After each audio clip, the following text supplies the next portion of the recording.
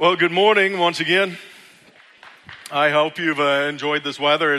I was kind of getting a little dried out. I did spend about 17 years of my life in Southern California, specifically in a desert, so I was able to maintain my way. But the last 10 years I've been an Oregonian, and I didn't realize how much of a duck I'd become, or a beaver.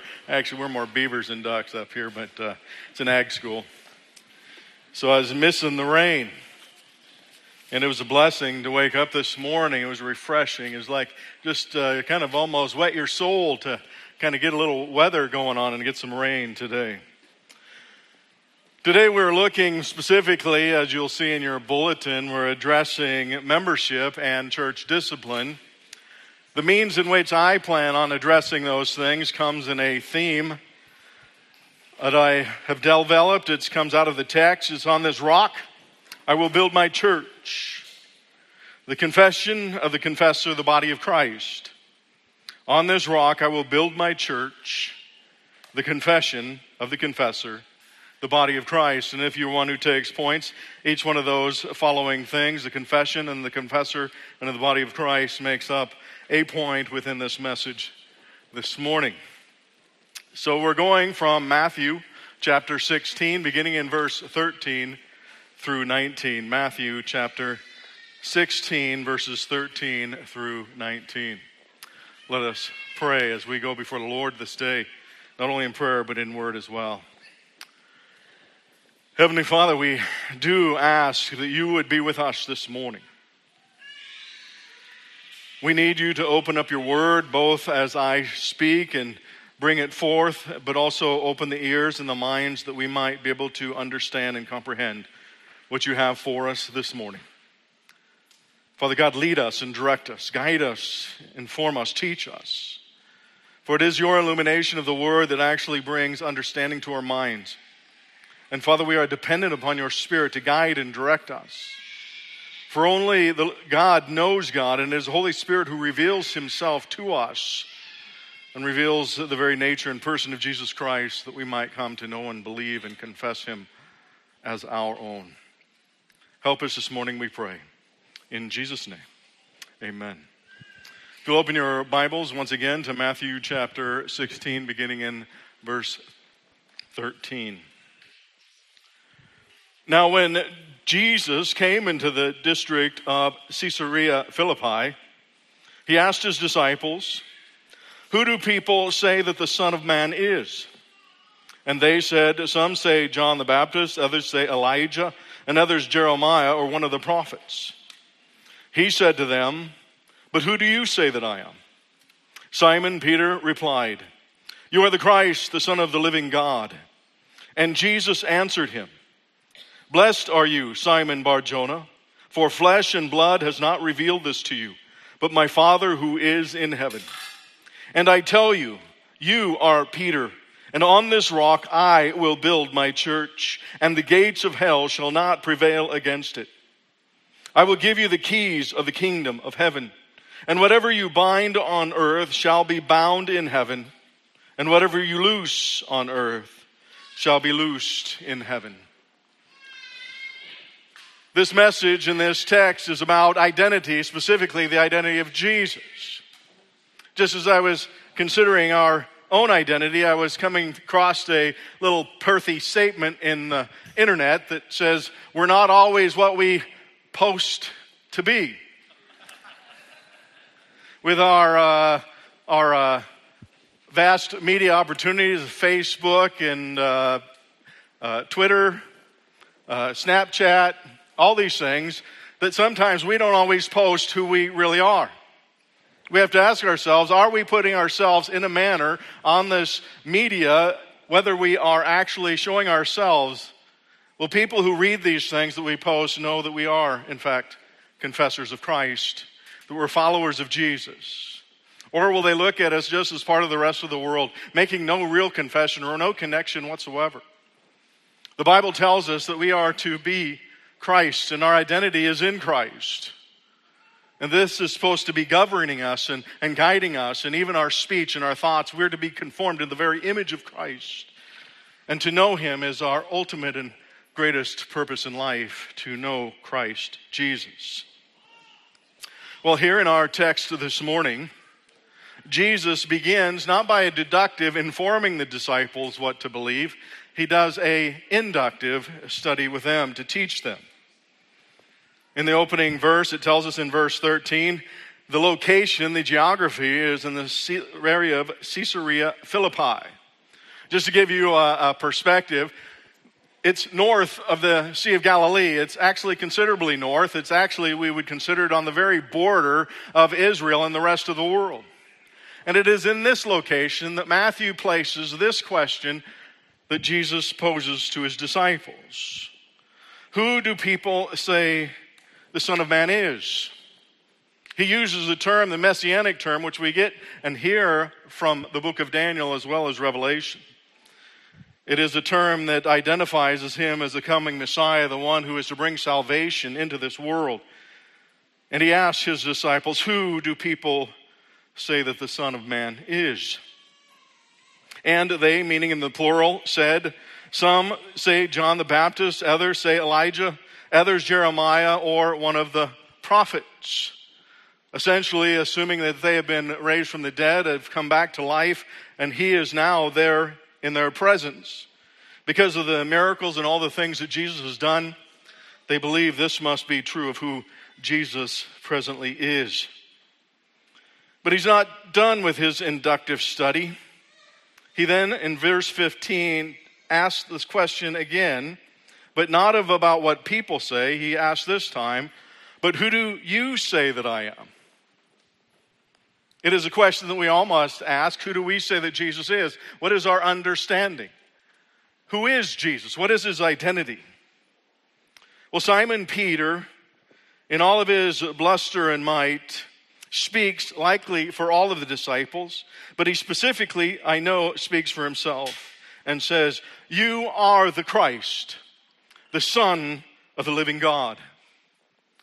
Now here we have a confession. In the book of Matthew, I believe there's three greats. The first one here in chapter 16 is the great confession. Later on in chapter 22 is the great commandment, which is to love God and to love your neighbors as yourself. And finally, we've already heard our purpose and the very direction that the church is to go is the Great Commission, which comes in Matthew chapter 28. But here we have Peter upon his lips declaring and confessing that Jesus is in fact the Christ, the Messiah, the one who's promised to come. For us to understand what this might have meant, hearing it from a Gentile perspective, because here he is speaking these words right on the border of the world and Israel. A Gentile would hear the terminology of Christ and they would understand him to be saying that Jesus is the answer. He's the final analysis. He's the ultimate purpose. He's the real deal in the sense that he has everything. He's the source of all things. That is how Gentiles would hear this terminology of Messiah. But also we would understand there's also a Jewish perspective that is also in play as well. And what would they believe? They hear Christ. Though the terminology of Messiah is not used in the Old Testament, there was a full developed and understanding of there was a Messiah yet to come, a promised one who would fulfill all the promises of God.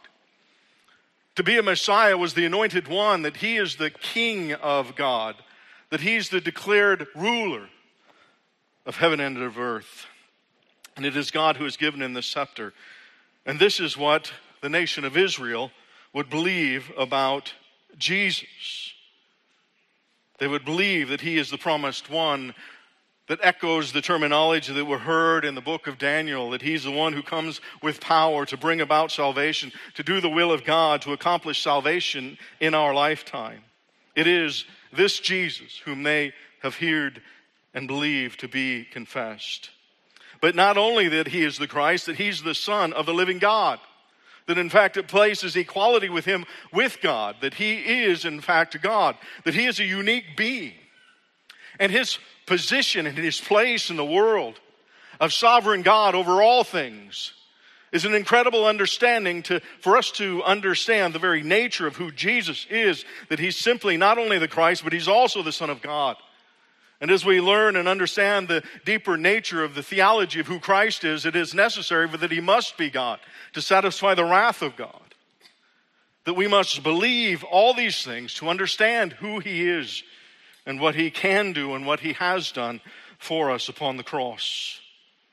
Only he can bear all of our sins, and it places him as a sovereign Lord, that he answers to no one else, that all governments are given their authority based upon Jesus' own instituting of their power, that everybody ultimately at some point is going to answer to Jesus.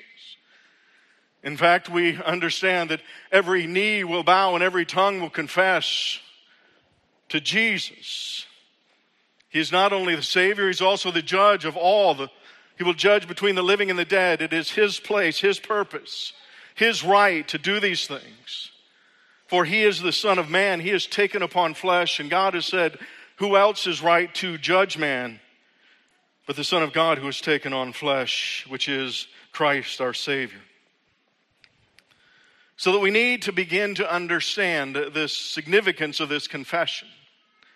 It is not simply addressing that Jesus is a Savior, but it's ultimately bringing all the truths that the gospel teaches in the Old and New Testament about who the nature and person of Jesus Christ is. To not just believe certain aspects, but believe all of what scriptures teach about Jesus.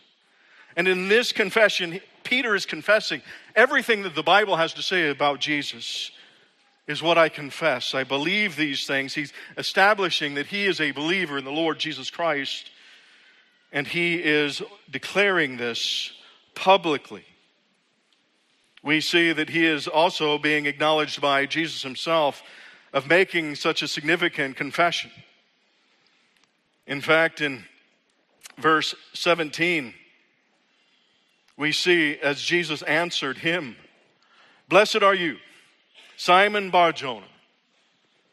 It is believed just as Jesus is the Son of God, Jesus here emphasizes the fact that Simon is son of Bar-Jonah as well. That is his father, while God is Jesus' father. Bar-Jonah is Simon Peter's father. Here he also begins to declare and break down for us how Peter came to this recognition. He tells us that flesh and blood has not revealed this to you. What does it mean for our flesh and blood has not revealed this to you? It is not by his own instinct, his own reason, his own intellect that he came to the realization of the very nature of who Jesus is. He says he lacks the human capacity, as our human nature is unknowing, that we cannot come to the full understanding of who God is. And so here Jesus is saying the reason why you're able to confess me as Christ and as the Son of God is because it is the God the Father has revealed these truths to you. He has opened your eyes, he's opened your ears and your mind so that you can understand the very nature of who Jesus is. That he is the Christ and that he is the Son of God who has come into this world to bring salvation. All these things have been done for Peter, as they have been done for all of us. For the truth is, we on our own cannot come to the truth or the understanding of who Jesus is in his full nature and his full reality. It is only by God's work in us, his revelation, teaching us about the Son, that we are able to come to know and so to believe who the nature and person of Jesus Christ is. We need to come to understand that Jesus is God's King. He is the anointed one. He is the Messiah, and all that that means for us even to this day. It has not changed.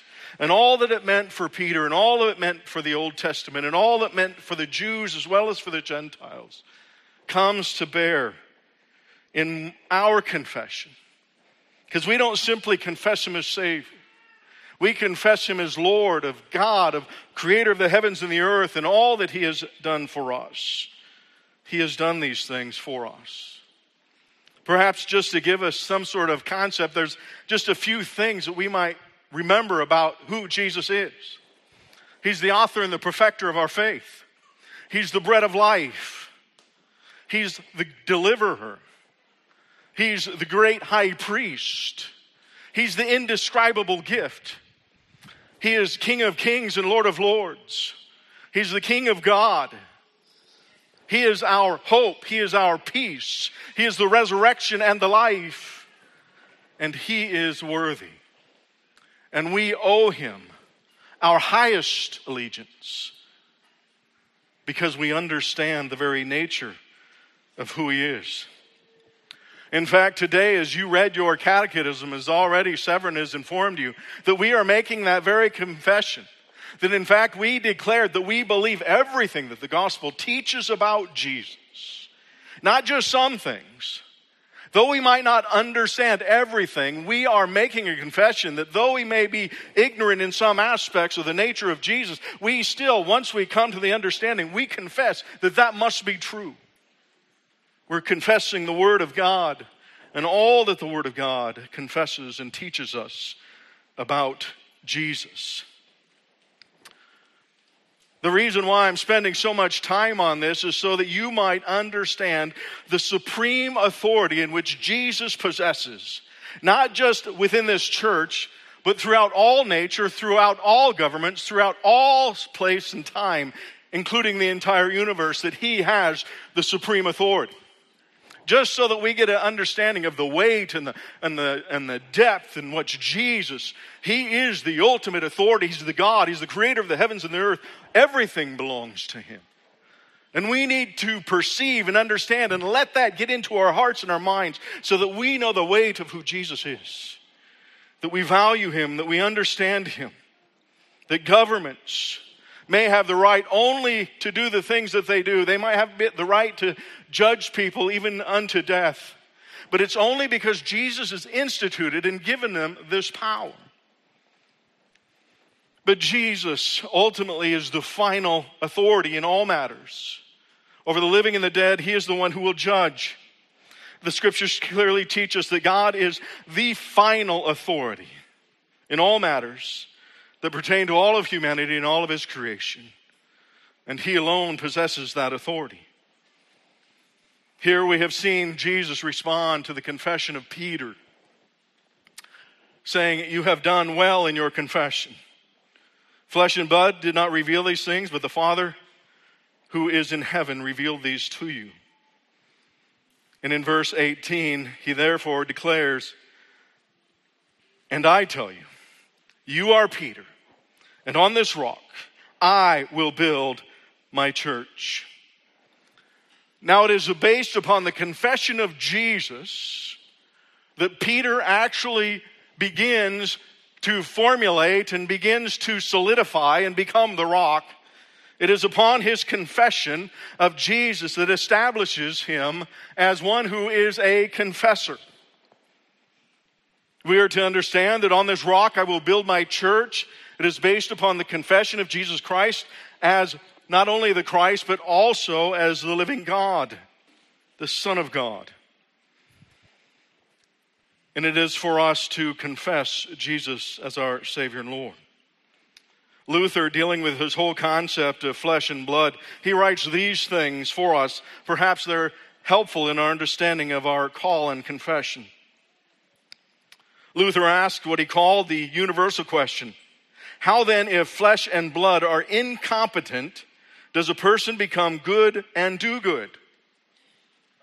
He says, how? How do we do this? Because we've already declared it is God who brings this knowledge to us. So how do we somehow come to a place where we are able to be good, which means we receive Jesus, being converted and regenerated, and we've made righteous and holy? How is it that these things happen? He says, as he continues on, the first and foremost thing is for man to know that of himself he cannot become or do good. He lacks the capacity to do things apart from God that are actually meaningful and that are good. And therefore he must despair of himself and then call upon the grace in which he should steadfastly trust. It is the necessity for us to come and understand the very nature of ourselves, that we in ourselves apart from Christ can do nothing. Calvin similarly writes his remarks that Jesus did not speak these words to Peter, meaning in silence, that he didn't take Peter off to the side and tell him that God didn't reveal these things to you, but he did it publicly so all people would know. It is a moment of teaching in which Jesus is showing the disciples and us and the rest of the world that it is in our intelligence that ultimately brought us to the knowledge of God and who Jesus is. It is the Father who teaches us. And Calvin wanted us to understand that Peter, through Peter, in this event, where the unique blessing to the whole world set, it is with God who brings us to the knowledge of Jesus as the Christ and the Son of the living God. Now, this is the confession, that we confess that we believe everything that the Bible teaches us about Jesus, that he is the King of Kings and the Lord of Lords, that he is the Alpha and the Omega, the beginning and the end. He has the final say both here on earth, in heaven, and everything in between. Young and old, children and adults, if God has given you faith that Jesus is the Christ, the Son of the living God, confess him. Let the world know that you believe he is the Christ, the Son of the living God. Confess your faith, for you do not know what tomorrow will bring. So confess him this day. And if the Father has given you this knowledge, confess Jesus Christ, that he is the Christ, the Messiah, the Savior of the world, and that he is the Son of God who alone is capable of bringing salvation into this world. As we have now seen the rock, on this rock I will build my church, Jesus declares. We've seen the confession. Now we see and look somewhat at the confessor, for that is what Peter has become. We find that Peter has a unique role in all of history. This is the first public confession in the book of Matthew. We understand that there is a church we call the Roman Catholic Church that believes that there is a specific ecclesiastical order called the Pope that Jesus established here. The fact that we are not Roman Catholics, that we are Protestants in our heritage, means that we do not believe that about Peter. But oftentimes we may neglect that Peter is honored here, that Peter is recognized. For he's the first to make such a confession. But he's not the last to make that confession. In fact, all of us who are saved ultimately make that very same confession. And it's because we confess that makes us a confessor. A confessor is a religious term that's only really applied to Christian beliefs because we are confessing, we're placing our faith and our belief in the Lord Jesus Christ as the Christ and as the Son of God, as a Savior who's brought salvation into this world, and we're making that confession. Therefore, we are confessors of who Jesus is, not only before the church, but before the world. For that is what is called upon, to confess Jesus as our Savior and Lord. And that is why Peter here is a confessor.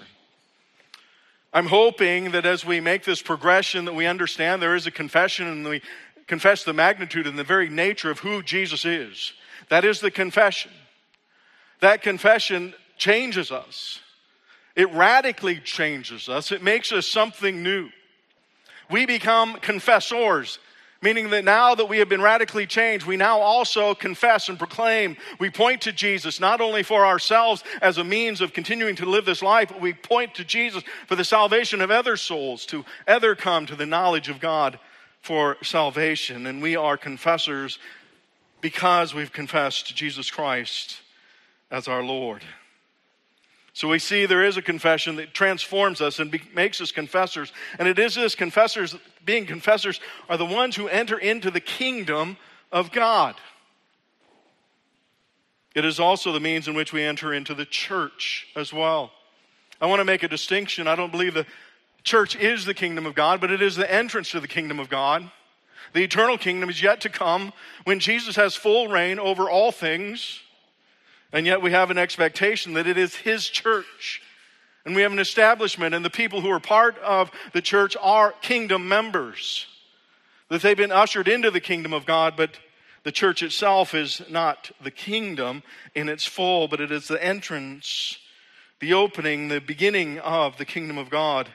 And it is a place in which the kingdom of God is to be displayed in the lives of believers as they are gathered together, which makes up the church.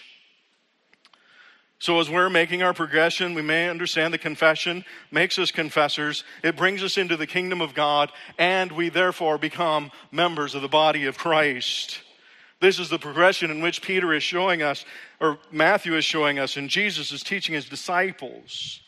This very progression as we look and understand what it is that Peter has done. Chrysostom, in this same understanding of the role of what Peter as the rock has done, he taught this, that upon this rock, Chrysostom writes, Jesus says, I will build my church. What he means that Jesus will build his church on the faith of Peter's confession. Edmund Clown, a Presbyterian theologian, writes these words, the confession cannot be separated from Peter, neither can Peter be separated from his confession. That what he proclaims is deeply embedded in his deepest beliefs, and therefore he is a confessor. These are not idle words in which he speaks that hope will some do magical things, but through the very convictions of his soul, the very means in which he is to be guided and live his life, that these are governing principles within him. And that is what it is to confess and to be a confessor, that we are radically changed. And upon this rock, Jesus will build his church. Upon the confessions of the confessors, he will build his church. It is not on the words nor on the people, but on the people who believe the right gospel words, like the Word himself who became flesh. Jesus will build the church on confessors. And next we move on, as on this rock I will build my church.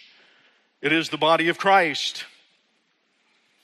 If we go back now, we understand, hopefully, that it is through this confession that Jesus informs Peter that he is a confessor.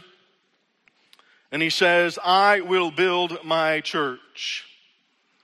Now we need to understand the very nature of what he's saying. He says, Peter is not the one who will build the church. It is I who is the subject. Peter is an object.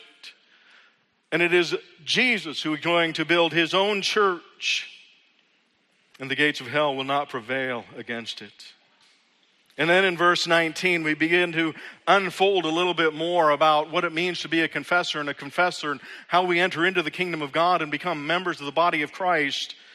It also shows the mechanism in which we also build the church in the sense of identifying genuine confessions and genuine confessors.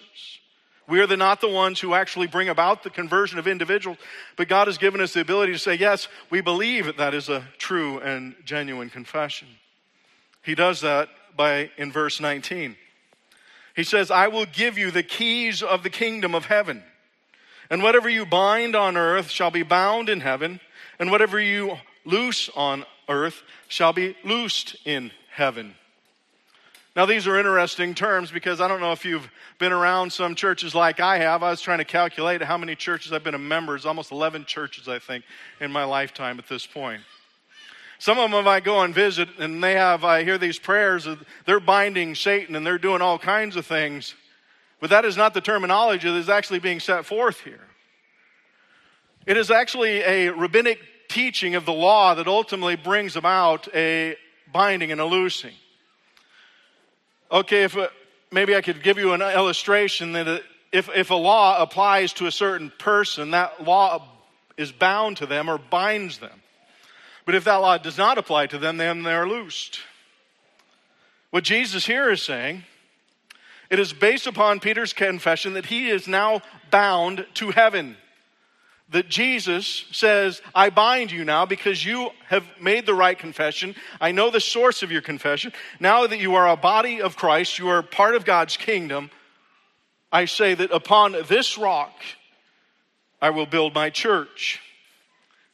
Now if he had found Peter's confession false, he would have said, I loose you. That you are not qualified, that you are not part of the body of Christ, that I set you free in the sense of that you're not part of the church. It's not true freedom, but continue to live your life as you have because you have not confessed him truly. So as we understand these keys to the kingdom of God, it helps us to understand how the church is to be at building the church, though we understand it is Christ who will build this church through the confession and the confessors. But we add to its numbers because we have been given an amazing power. Because you need to remember the source of the institution of the church is declared by Jesus himself, who is the creator of the heavens and the earth, that he is in fact God, and that he is the ultimate authority. Yet he has given us as members of a church authority to actually make determination who we decide by their confession and by their lives, who we declare, yes, you meet the measure of what it is to be a genuine believer, to be a member of the kingdom of God, and we bring you into the body of Christ based upon your confession. Now, if we are able to grasp who Jesus is and where the source of power is and the amazing power that we speak for heaven, Jonathan Lehman makes comments like, it's almost mind-boggling to see the interaction between earth and heaven going on in these very words. That God has given his church this amazing authority to declare people, whether they are bound in heaven, meaning that they are connected and they have made a true and genuine confession in their lives, the deeds in which they live their life is genuine. And we say that yes, you are a follower of Jesus Christ. And the weight of this is heavy. It's amazing. And yet in our own society, we seem to take this so lightly. We have people jumping from one church to the other church. And the only thing I can comprehend, they don't really understand. This is God bringing you into the body, and it is these who have given it authority, and they are making a declaration that you are a genuine follower of Jesus Christ. It is an amazing thing that the church has been given such power to make such declarations. And it is for us to weigh the very nature of all these things so that we might understand what God has done and is doing in our very midst of us. I hope this at least gives you some understanding of the very nature. It is a confession that brings us into the kingdom of God and makes us confessors, and we begin to point and continue to confess publicly the very nature of what we believe about Jesus, that he is the Christ and he is the Son of God. This confession makes us confessors. And it makes us part of the kingdom of God because of the genuineness of our beliefs and convictions. It also makes us the body of Christ. And it is by the church recognition of you as one of the body. And for most of us here, if not all of us, we see the church here, the gathering, as the one who has the keys to the kingdom, who has the ability to determine, yes, you are bound to heaven or you are not bound to heaven based upon your confession. This is an amazing thing that God has given to his people. But this is not the only thing, because there's one thing more I need to address. We understand that it is Jesus who has declared, upon this rock I will build my church. So we understand that it is the church that is God's and Jesus' main message and main move to actually affect the world through the church. But we also must admit that it also is some of the problem that we need to address, not only how we become members, but what is at least part of the purpose is for church discipline to actually occur. If we jump down just a few verses in Matthew chapter 16, beginning in verse 21 through 23, just after Jesus made the declaration that upon this rock I will build my church, he continues and says these words. Jesus began to show his disciples that he must go to Jerusalem and suffer many things from the elders and chief priests and scribes and be killed and be raised upon the third day. Peter took exception of this in our next verse, and he took Jesus aside and began to rebuke him, saying, God forbid it, Lord. This shall never happen to you. Now, we're only 2 verses apart from this amazing confession which Jesus made. We don't actually know the time sequence, but we're supposed to come to the conclusion that he has just been lauded and applauded by Jesus for making this confession. But now all of a sudden, he's taken Jesus aside and said, well, I did such a good job on the confession. Let me inform you about some things now, Jesus. He's lost his sense of who it is that he's speaking to, the ultimate authority. And Peter's going to inform the ultimate authority about where he gets off the train. He has no right to say these things, and yet he speaks them. So after Peter rebukes Jesus, Jesus therefore informs him. But he turned and said to Peter, "Get behind me, Satan. You are a stumbling block to me, for you are not setting your mind on God's interests, but man's." So here we have, this is God's means of actually proclaiming the gospel message to the world is through the church. But at the same time, the church ends up becoming one of the biggest problems Jesus has to deal with. Because the problem is we need to get Satan now out of the church, in essence.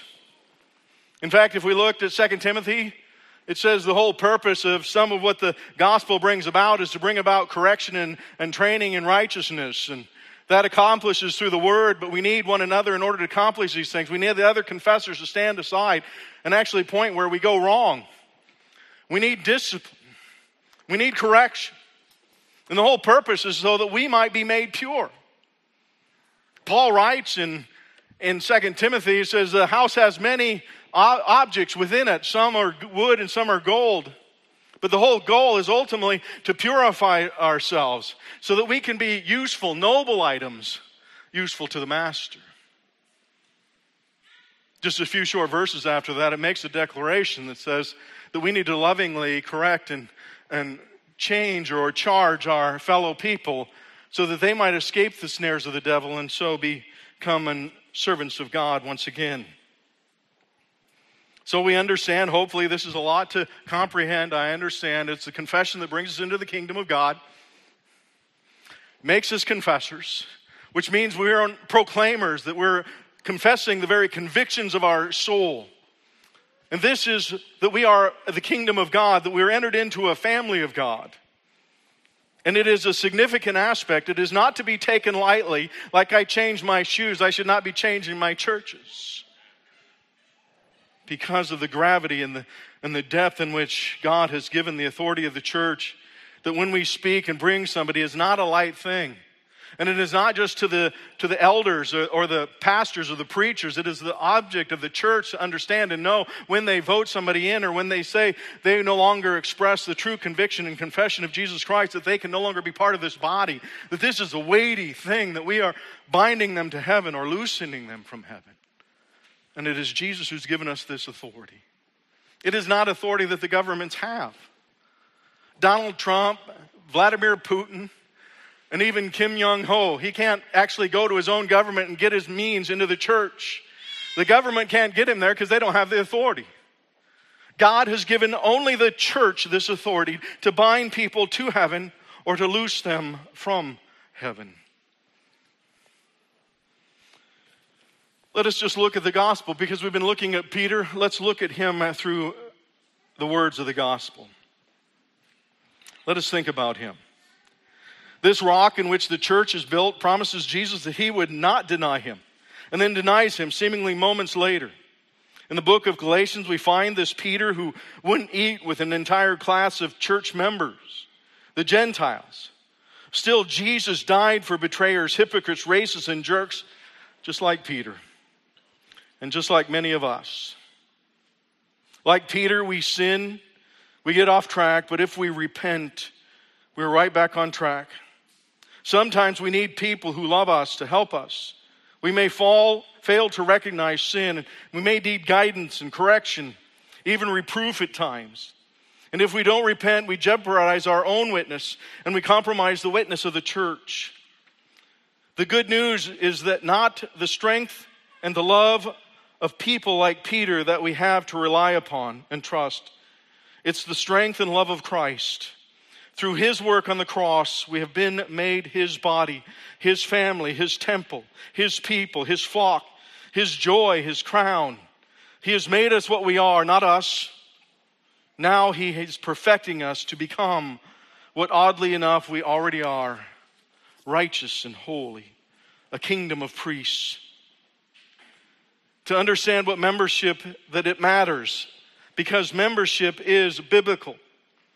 The church is not the church without its members. It's necessary for the Lord's Supper. It's how we officially represent Jesus in the public witness of our highest allegiance to Jesus. It is how we live and experience the interconnectivity of the body of Christ. It is how we love and serve and warn and encourage one another. It's where you find leaders you are to follow, and it helps leaders lead because they know which Christians for whom they are responsible. It enables church discipline. It gives structure to your Christian life. It is a witness that the world, and there is something greater yet to come, for we are making this confession. It is not members like Peter or us that build or make the church. It is Jesus, he declares, upon this rock I will build my church, and the gates of hell will not prevail against it. Let us pray.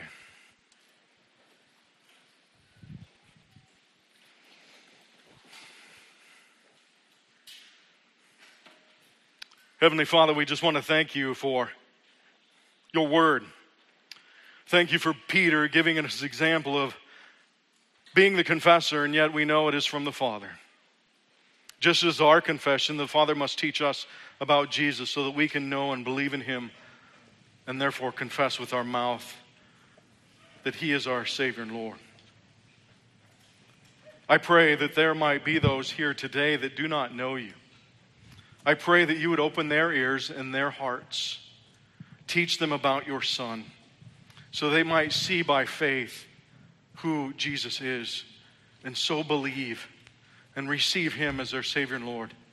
That they might become part of the family of God, and that they will join their confession with our confession as we proclaim to the world that Jesus is Lord, that He is the Christ, the Son of the living God. We pray this in Jesus' name. Amen.